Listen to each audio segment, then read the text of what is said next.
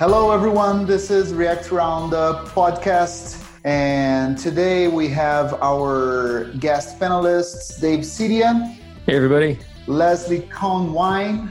Hey, y'all. I hope I pronounced y'all's names correctly. And our special guest today is Glenn Reyes. Hey, everybody. Hey, folks. I just want to let you know quickly about Netlify. Netlify is a really cool system for hosting what are traditionally known as static sites. However, the real benefit that I've been finding is that I don't have to mess with a back end. I can just set things up. I build the website out. I've been using a system called 11DJS, and you just deploy it. And then anything that you have that you want to do, you can do on the front end. So if you want to pull in some kind of database with Firebase or something else, if you want to collect form data, Netlify provides all kinds of services that make it easy to do all that stuff. If you're trying to do serverless, they have a really, really neat serverless setup that will allow you to deploy your websites without having to deploy a backend, and it'll do some of the work for you. I just love it. So if you're looking for a way that you can actually deploy a website that only has front-end technology in it, gives you all the tools that you typically need for the backend without having to actually program the backend, then give them a try. Go check them out at netlify.com. So Glenn, can you talk a little bit about your background and how did you become a programmer? How did you find React and everything? Where are you from? Hey, my name is Glenn. I'm a software engineer based from Vienna, Austria. And I've been programming professionally since 2013, where I just started as a jQuery developer.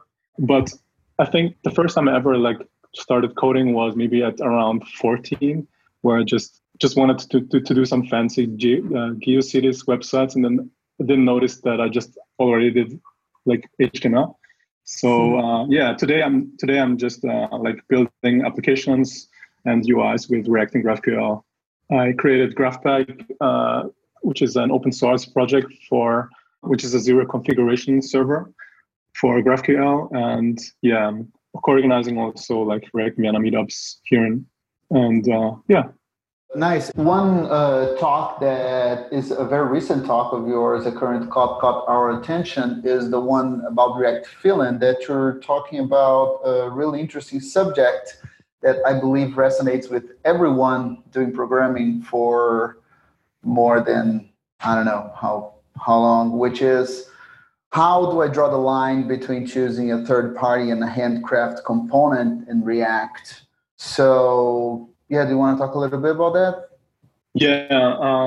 I talked about this topic because it's I often had the case where I was working in a team, and I was wondering, for example, why are we using CUID over NanoID when it comes to generated IDs? Or maybe another one, why are we using Moment and not the smaller Day.js, the same API when it comes to data APIs?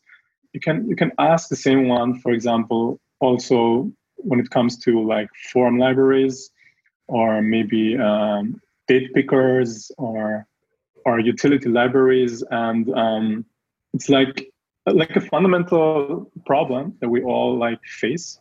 And for that, I just decided to research more about the common holistics, the metrics that we just intrinsically take to decide whether to go with an external library or whether we should just write our own code to solve the problem, right?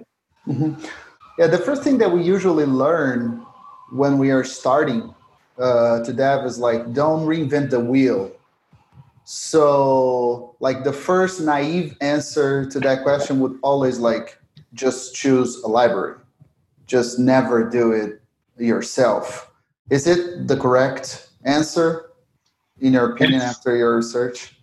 It's a very valid quote, I would say. So I wouldn't say that would answer everything that you wanna, every problem that you face.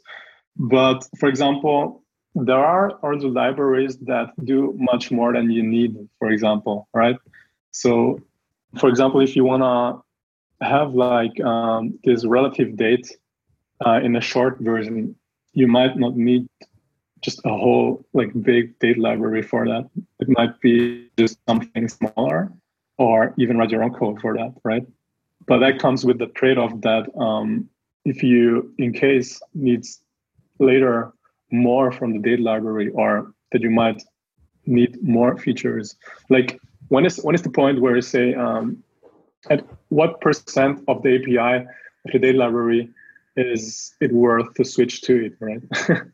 It's kind of hard to explain, but I think it's like, yeah, I understand, because I've been in both situations. A situation where I was in a project that had Lodash just to use like 2 functions. Oh yeah, that's right. They had like the whole Lodash thing.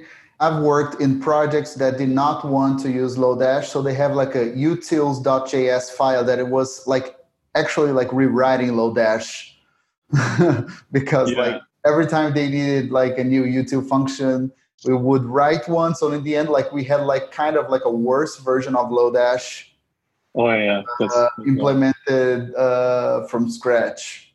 So yeah. The only reason we were using Lodash was like the get function, because it's so nice for turning into objects. And I was, at one point I was like, Lodash, you can install just like at Lodash/get or something, right? Like just that one function. Mm-hmm. So I remember thinking like, oh, I'll just go to GitHub and just copy and paste the code out of there. But there's all this like extra stuff, like extra Lodash utility functions. Like their code is very factored apart. So it's really hard to just pick out that one function. I feel like I usually start by trying to write my own, and then I'll have some random to-dos in my utils file that's like, hey, when you add, 3 more functions to this file, maybe consider swapping it out for a library. Yeah. Oh yeah, this is good. And often like the case also, for example, I needed is touch or something like that from the Moment library. Like the Moment package is just really bad. I just needed to condition whether something is a touch device or not, or is touch enabled or not. So yeah, this is something. Yeah, sometimes an approach is also just copy paste utility functions and then just use it in your own code. But yeah, it depends on how much are you now copy pasting from something, or why don't you just take the library and then get benefits of it through the updates and all that. Yeah, right. Because if you write it yourself, now you have to maintain it. You've got to write the tests. Hopefully you write the tests. That's it. Yeah. Before we continue with that, in that line of like, now we have to maintain, I just want to comment about this quote. Something came to my mind. Now, I don't actually like the quote, do not try to reinvent the wheel, because we almost never need a wheel. It's like we need things that are round, that can be, that you can call it. It's like sometimes you're building a car and you need a tire. You're building, I don't know, like something else that you need a rounded thing. People say like, don't reinvent the wheel. We already have tires. Now, not everything that is rounded is a tire. So like it's not everything is as straightforward and as like generic.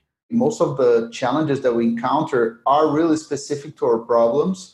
A lot of times we say, don't reinvent it, we'll just use this ready-made thing. This ready-made thing, a lot of times it's not made for your particular problem. And then you end up having to solve your problem and then having to solve all the issues that came from using like the wrong library and using the wrong abstraction. So it's not as straightforward. It's a really like high-level art to find good abstractions and see your specific problem, and then find a really good abstraction that helps you with your specific problem. That's really definitely. This is where our expertise comes from. Is to like, what are these kind of decisions we do as a developer or as an architect? Yes. Yeah. Building features, like we have to do that. We just do it like constantly whenever we are coding, whenever we are like thinking about something.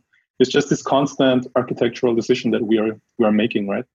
Glenn, in your experience, I guess when you're like starting out on a new feature or something that you need to build and you are considering whether to use like a third-party library or something, how do you like start approaching that problem? What's the first step?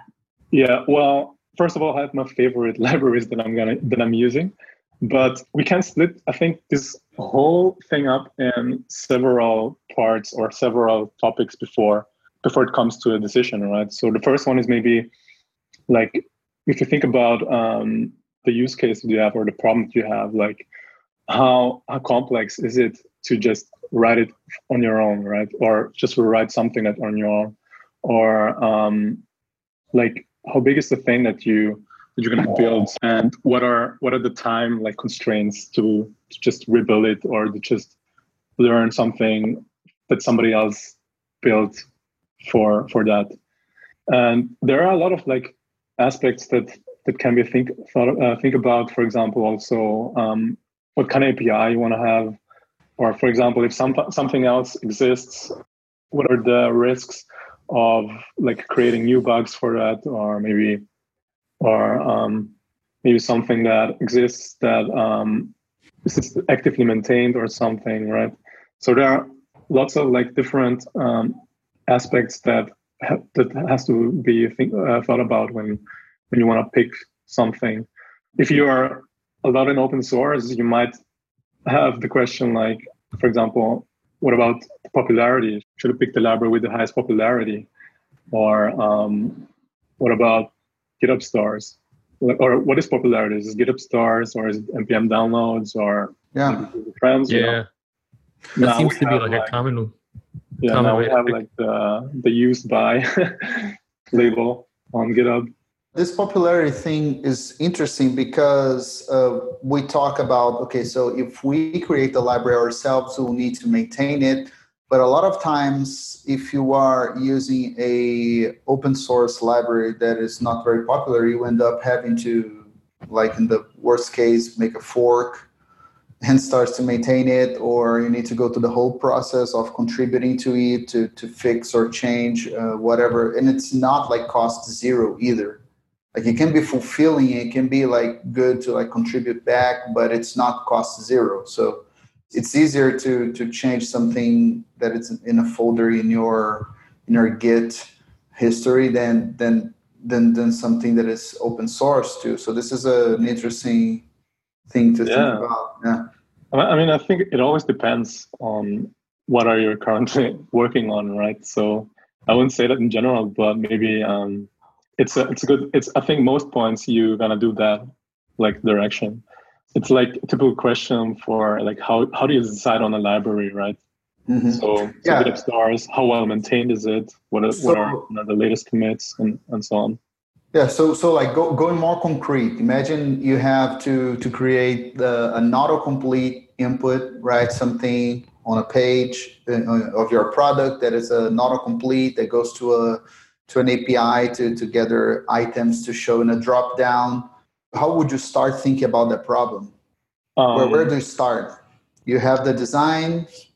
Yeah, I think the most important part here at first is like to understand the big picture of what you really need.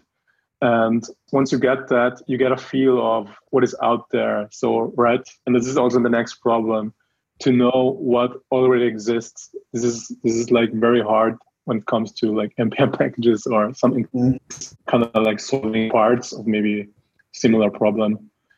And then once you have that, I just try to like build it. I just build it however works at the moment, and then think about like improving it later. So it's just this intrinsic like thoughts that you have when it comes to building something, right?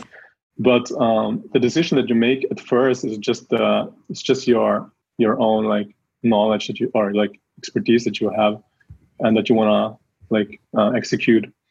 So I was just going to say, I think business constraints play into it also, right? Because you also kind of have to weigh who are the other stakeholders in the decision. My product manager, whoever is sort of running the project. You've got to consider how much time you have to build the thing.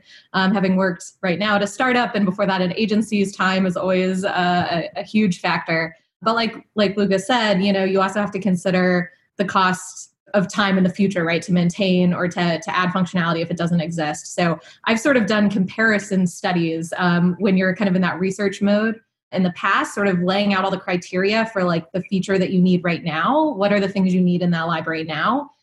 Throw it all in a table so you can actually see how everything kind of stacks up. and then kind of make the decision from there. But then you always run into that problem on the other side, that once you need to build off it or continue to iterate, who knows if that library is going to continue to meet your needs. That's it.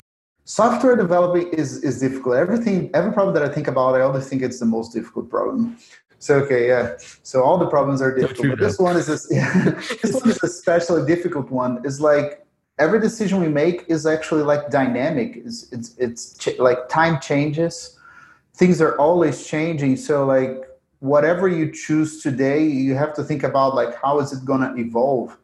Even some of the indicators can become out of date too. I mean, like GitHub stars don't decay. I don't see people talking about this a lot, but if you've got like a 10-year-old library that has 10,000 stars, like it might be dead, but you know, the stars don't go to zero. And I think and the commits thing can be kind of a misleading indicator too, because if you look at projects like, you know, Redux Thunk or something where it hasn't had an update in forever because it's like 10 lines of code. Like that doesn't mean it's dead. It's just that it's done. They may have solved pretty well that particular problem. That's why they don't need to change that much. Yeah. You see it also at very like important libraries that are hardly touched, but hacked by others. You just see it afterwards. Right. Yeah, it can also be a huge red flag if the thing is not updated. So it's really hard to tell, I guess. You have to sort of take all these things into account. I think at the end of the day, what we are just trying to do is just to reduce harm as much as possible, like to reduce risks and any negative impacts as much as possible, right? So it doesn't matter actually in the end, like how well it was solved. The thing is just to decide on whether we have less work afterwards or not, right? Mm-hmm. Yeah, it's interesting because we also need to fight a bunch of like irrational biases that we have because we're humans. So this is another thing. Like we need to, as you're saying, like we need to be as rational. Like we're like solving an engineering problem, right? So it's like if you're building a stadium, you don't need to be like, I can't imagine people being passionate about the type of concrete. I don't know. I've never built. I'm sure there are people. I'm sure, yeah. That's their life's work. I don't know. I'm going to look for blog posts of people that are advocates of one type of concrete, saying like concrete be considered harmful or things like that. I don't know. Because I would love to see a study like that, a psychological study. I believe, for instance, that we value more projects that have a logo when we see things on GitHub. Yeah. It's like it looks like people are, I don't know, like it serious somehow. It touches our irrational, I don't know what here, and so we need to, when we're talking about let's be like completely objective and try to understand the pros and cons, but we are also finding all these human, I don't know, biases that affect us. So it's very difficult, and people around us too. Like our teams also have like their own passions and stuff like that. And while a logo might not matter in the long run, or GitHub badges or whatever, certainly good documentation matters, right? If you're using this, so sometimes those things are tied together. If there's a logo or there's a company behind the library, oftentimes there's more manpower, more people behind it. Maybe better docs, but all of those things don't necessarily correlate. Perfect. Yeah. Maybe having a logo means that someone is like taking care of it, like so much that they're even thinking about the logo. Maybe it's a good sign. Maybe having a logo is a good sign that someone is really like someone really wants to. Yeah, it's something that you give love to, right? Yes. Why doesn't have everything a logo? Another indicator. At least an emoji. It seems like that's sort of that's what a lot of these indicators are meant to decide, right? Like how well taken care of is the thing. And so like if it is well taken care of, then I won't have to take care of it myself. It seems like that's the golden library, is like the one you can install and just like either it'll work out of the box forever or it'll automatically get updates forever, but you won't have to think about it and it'll just do exactly what you want. And it doesn't seem like that ever really happens. Thinking about another concrete example here, I have the GraphPack GitHub open in front of me. It was built by you, right, Glenn? It has a great logo, and it even has a list with emojis, which is also a big thing. Like, what is included? Every item has an emoji. This is really cool. So what would you say, like if I have this problem to solve, like my company decided to start a GraphQL server, like how would I go between doing everything like handcrafted here or using GraphPack, using your library? When it makes sense to use your library, when it doesn't? How would you say? Well, it depends on what exactly you are building around, or what the environment around GraphQL would be. I think if you want to play around and just get started with the core concepts of GraphQL, then GraphPack might be a nice start to just get started with, just writing down the schema and writing down resolvers. But if you want to learn or if you want to extend, if you want to be more flexible with the server, for example, if you have a serverless environment or something like that, then the solution that I use in GraphPack internally would be a better start. I guess if you want to learn more about, or if you need more power of the GraphQL server, then I think just going with Apollo or something else would be a better start. So GraphPack is just helping beginners to get started with GraphQL. So that's how you would describe your library? Yeah, but it doesn't mean that what I tried to solve with GraphPack is not to restrict the API that, for example, Apollo has. This is what I'm using here internally, but it's just setting some sensible defaults for a server that you almost don't need anything to do when you want to use that. Yeah, so it's like create React app sort of for GraphQL. Exactly, yeah. That's awesome. Or Next.js. Yeah, it's just... Yeah. For a agent-like environment, this is gold, right, Leslie? Yes, absolutely. Yeah, that's really interesting. So one other question about this subject. We have this conundrum of library, handcrafted. What about buying stuff, buying products, buying solutions? Is it the same mindset? Is it a different mindset? Like when, for instance, I worked in a company before that they were having some custom dashboards for performance monitoring. And then we decided on stop doing that and pay for a speed curve. And it's a product with support and stuff like that. Do you think it's the same mindset when you're making those choices? I think it's very similar. I mean, it's different.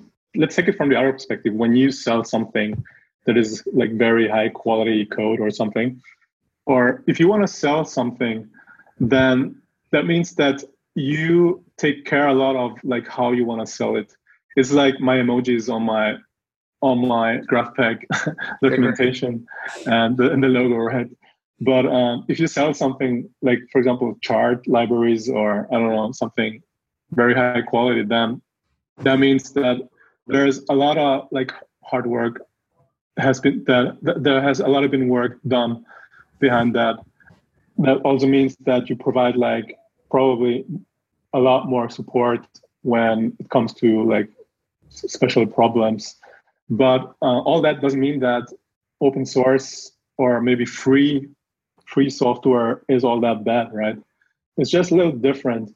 I wouldn't buy something if I can't test it before, or if I get the money back if I don't want it anymore, or if I don't need it, or I wouldn't waste money just for trying or just for finding out if it's something that fits to you, right? Yeah, there's also the issue, I guess, of whether or not you can change it later. Because with open source, at least, if it doesn't meet your needs, you can probably open it up and try to figure it out and modify it. But purchasing, sometimes you can. Sometimes it's just you buy the source code. But also sometimes they obfuscate it and you can't change it. And then you've got to go back to the company and hope for the best. I just think you have different expectations as a developer. If you're purchasing something, if your company's purchasing something, right? You said that support, is a huge piece of it. And some of that transparency around kind of the buying process. I agree, I would always want to prototype using it, figure out what are the limits? Does this really meet my needs? How's it going to scale with me moving forward? And how responsive are they? Also, do they take like feature requests somewhere online? Like if I did have something I wanted to add, is that an option? I think those are all things I would ask. Yeah. Yeah. I mean, there are topics or there are like parts where to buy it is often the better like solution. For example, I don't know, CI deployments or bug reporting software.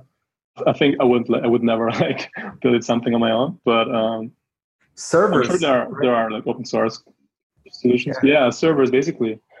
But when you're building on the front end something, then I don't know. Yeah, maybe some things are nice to buy. I wouldn't like create your own like font face for your corporate or something.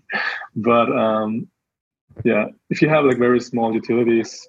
Yeah, sometimes I hear people saying things like, "Oh, this whole website could be like a Magento website instead of like a super React website," and things like that. So this is, I actually like don't have the right answer for those things. Sometimes things are just like hard to change, so you just have to go with the flow, do what have been done.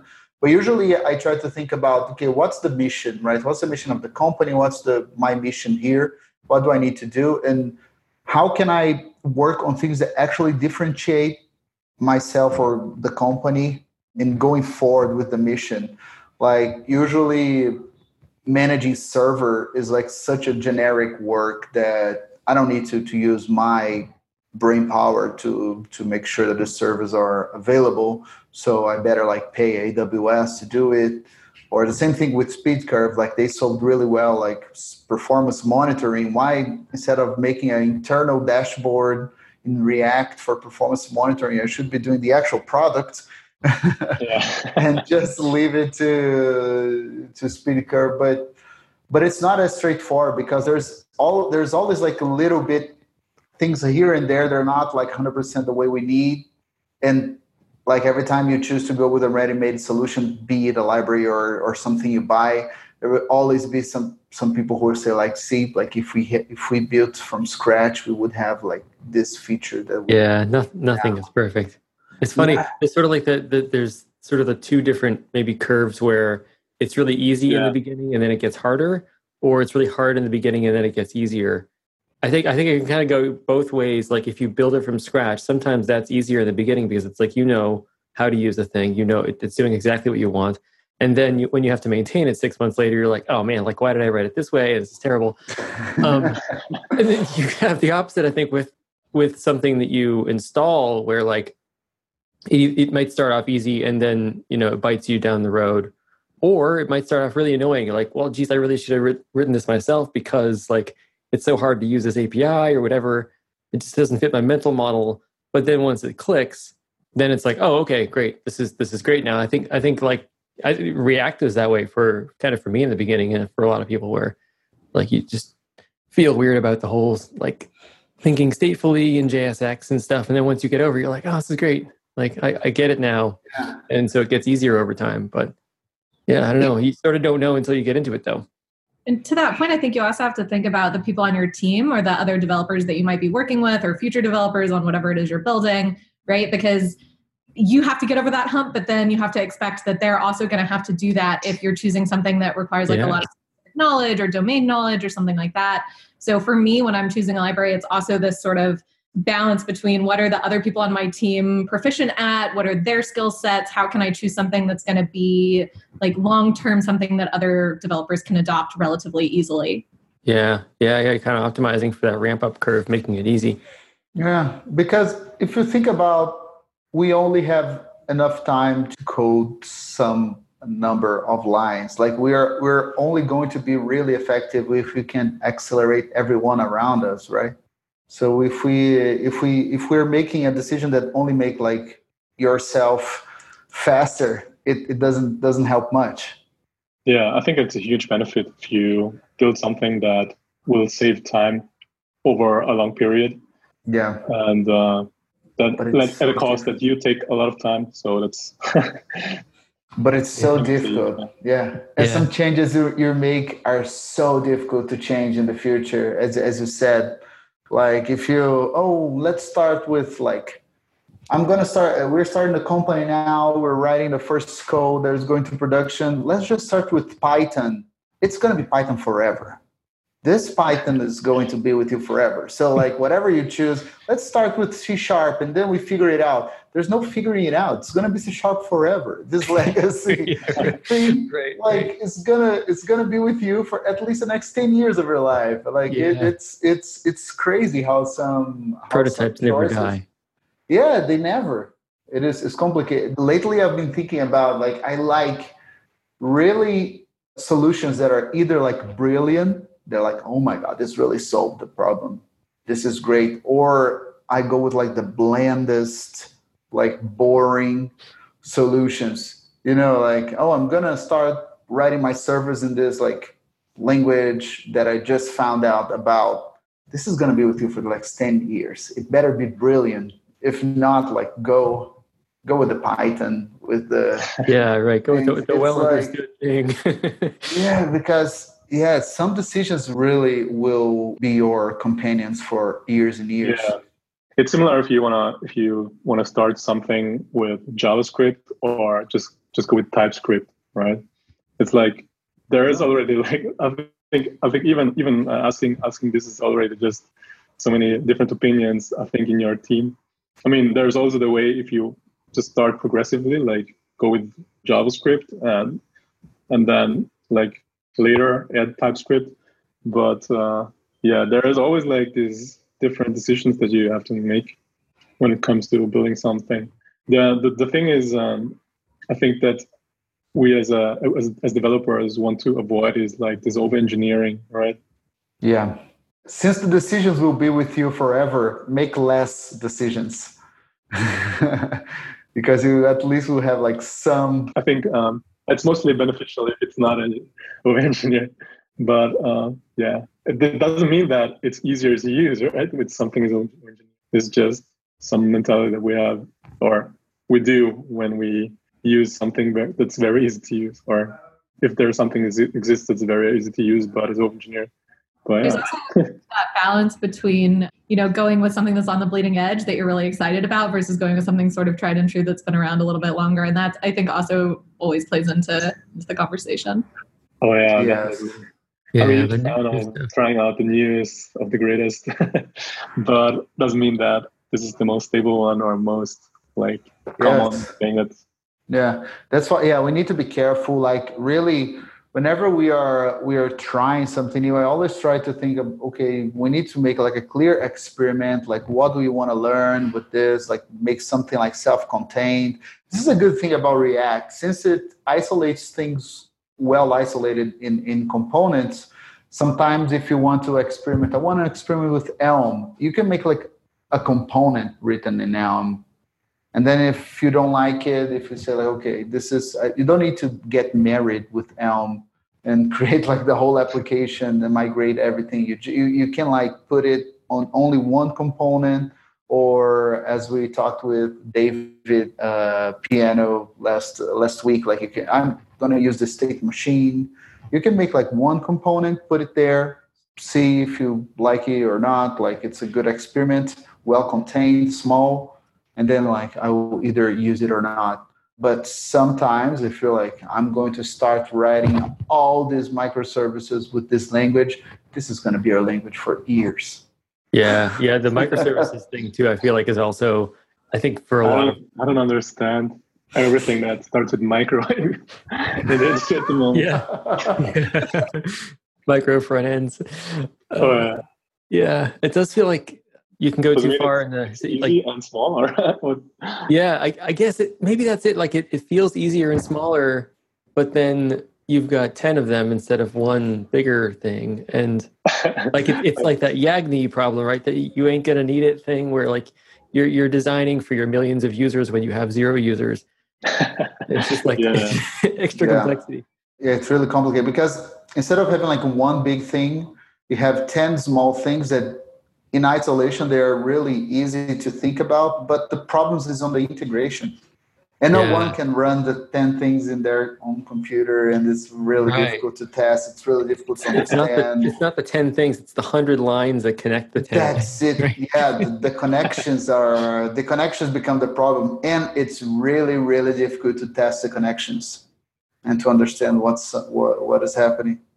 Yeah, it's not a straightforward problem to solve either. I love that idea of kind of being able to experiment with things in sort of isolation or in small components, small areas. And also, I think a big part of that is documenting your findings. I think we talk a lot about just writing the code, but a big part of it when you're talking about third-party code or testing something out is what did you learn from it? Do you want to move forward with it? Do you not? Here are the reasons why we shouldn't consider this in the future. Perfect. I think that also comes into play when we're talking about the third-party libraries, right? If you prototyped with something, maybe leave notes for the future developer about why maybe you did or didn't go with that solution, so they have that knowledge. This is so important, and I always try to do that. Like I'm still trying to find like what's the best tool to do that. Like usually in the companies I work, they have Confluence or some wiki like that.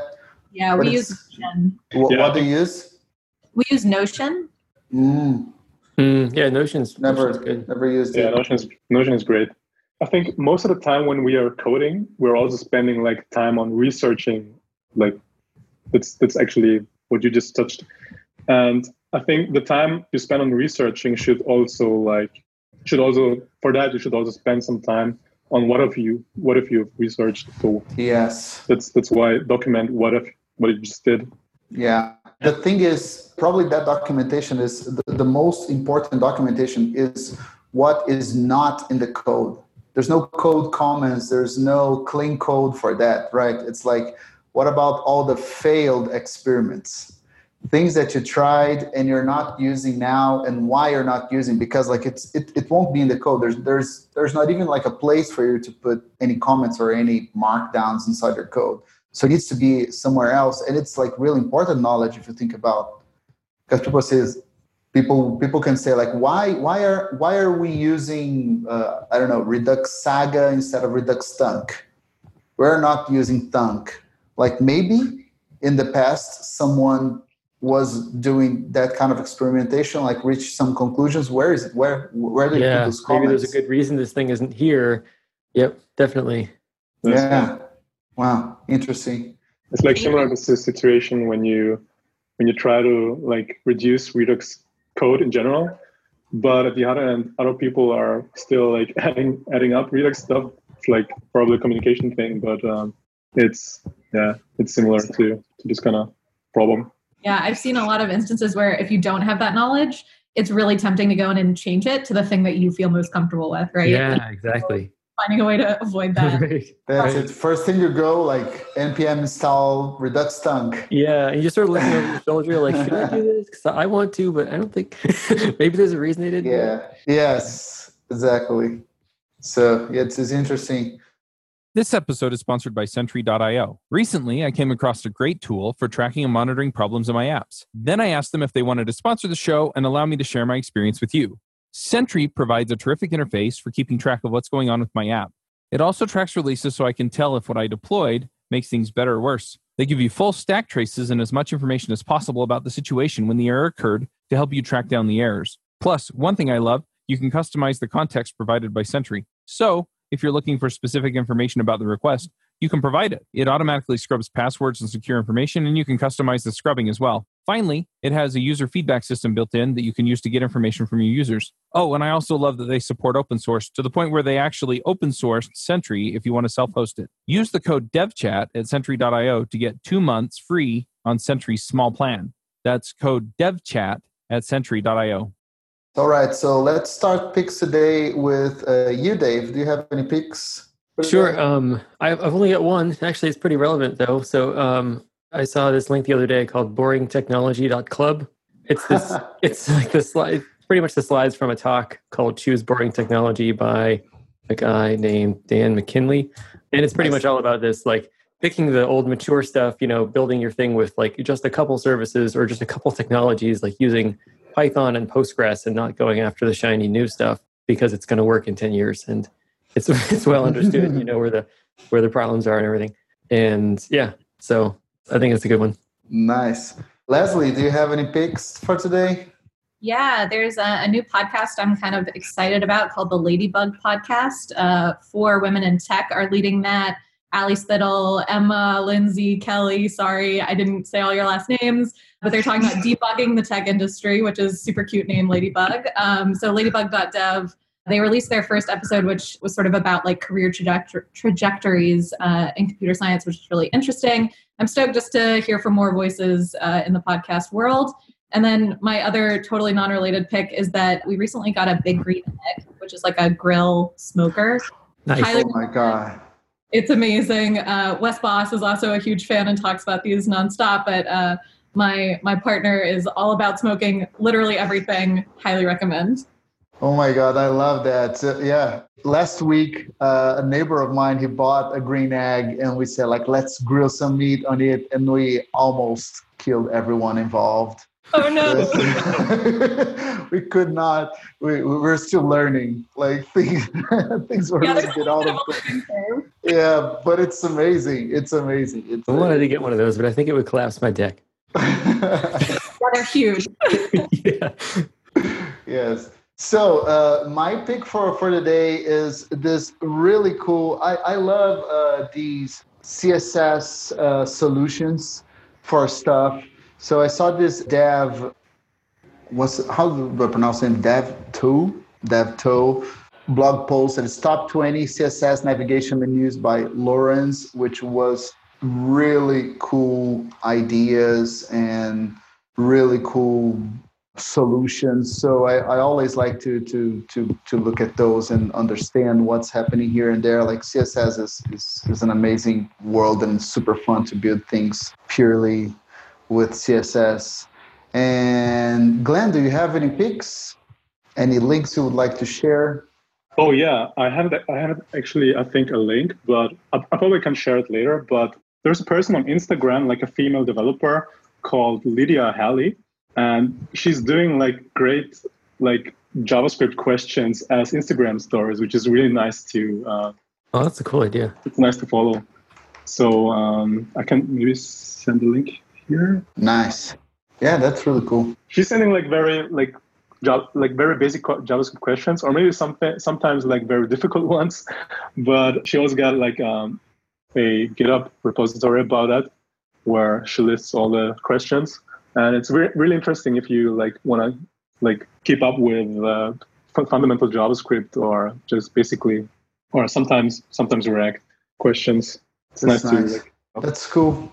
Yeah. So Glenn, thank you very much. It was an honor having you in the podcast. And yep, until next week, everybody. Thanks for having me. Bye. Bandwidth for this segment is provided by CacheFly, the world's fastest CDN. Deliver your content fast with CacheFly. Visit CacheFly.com to learn more.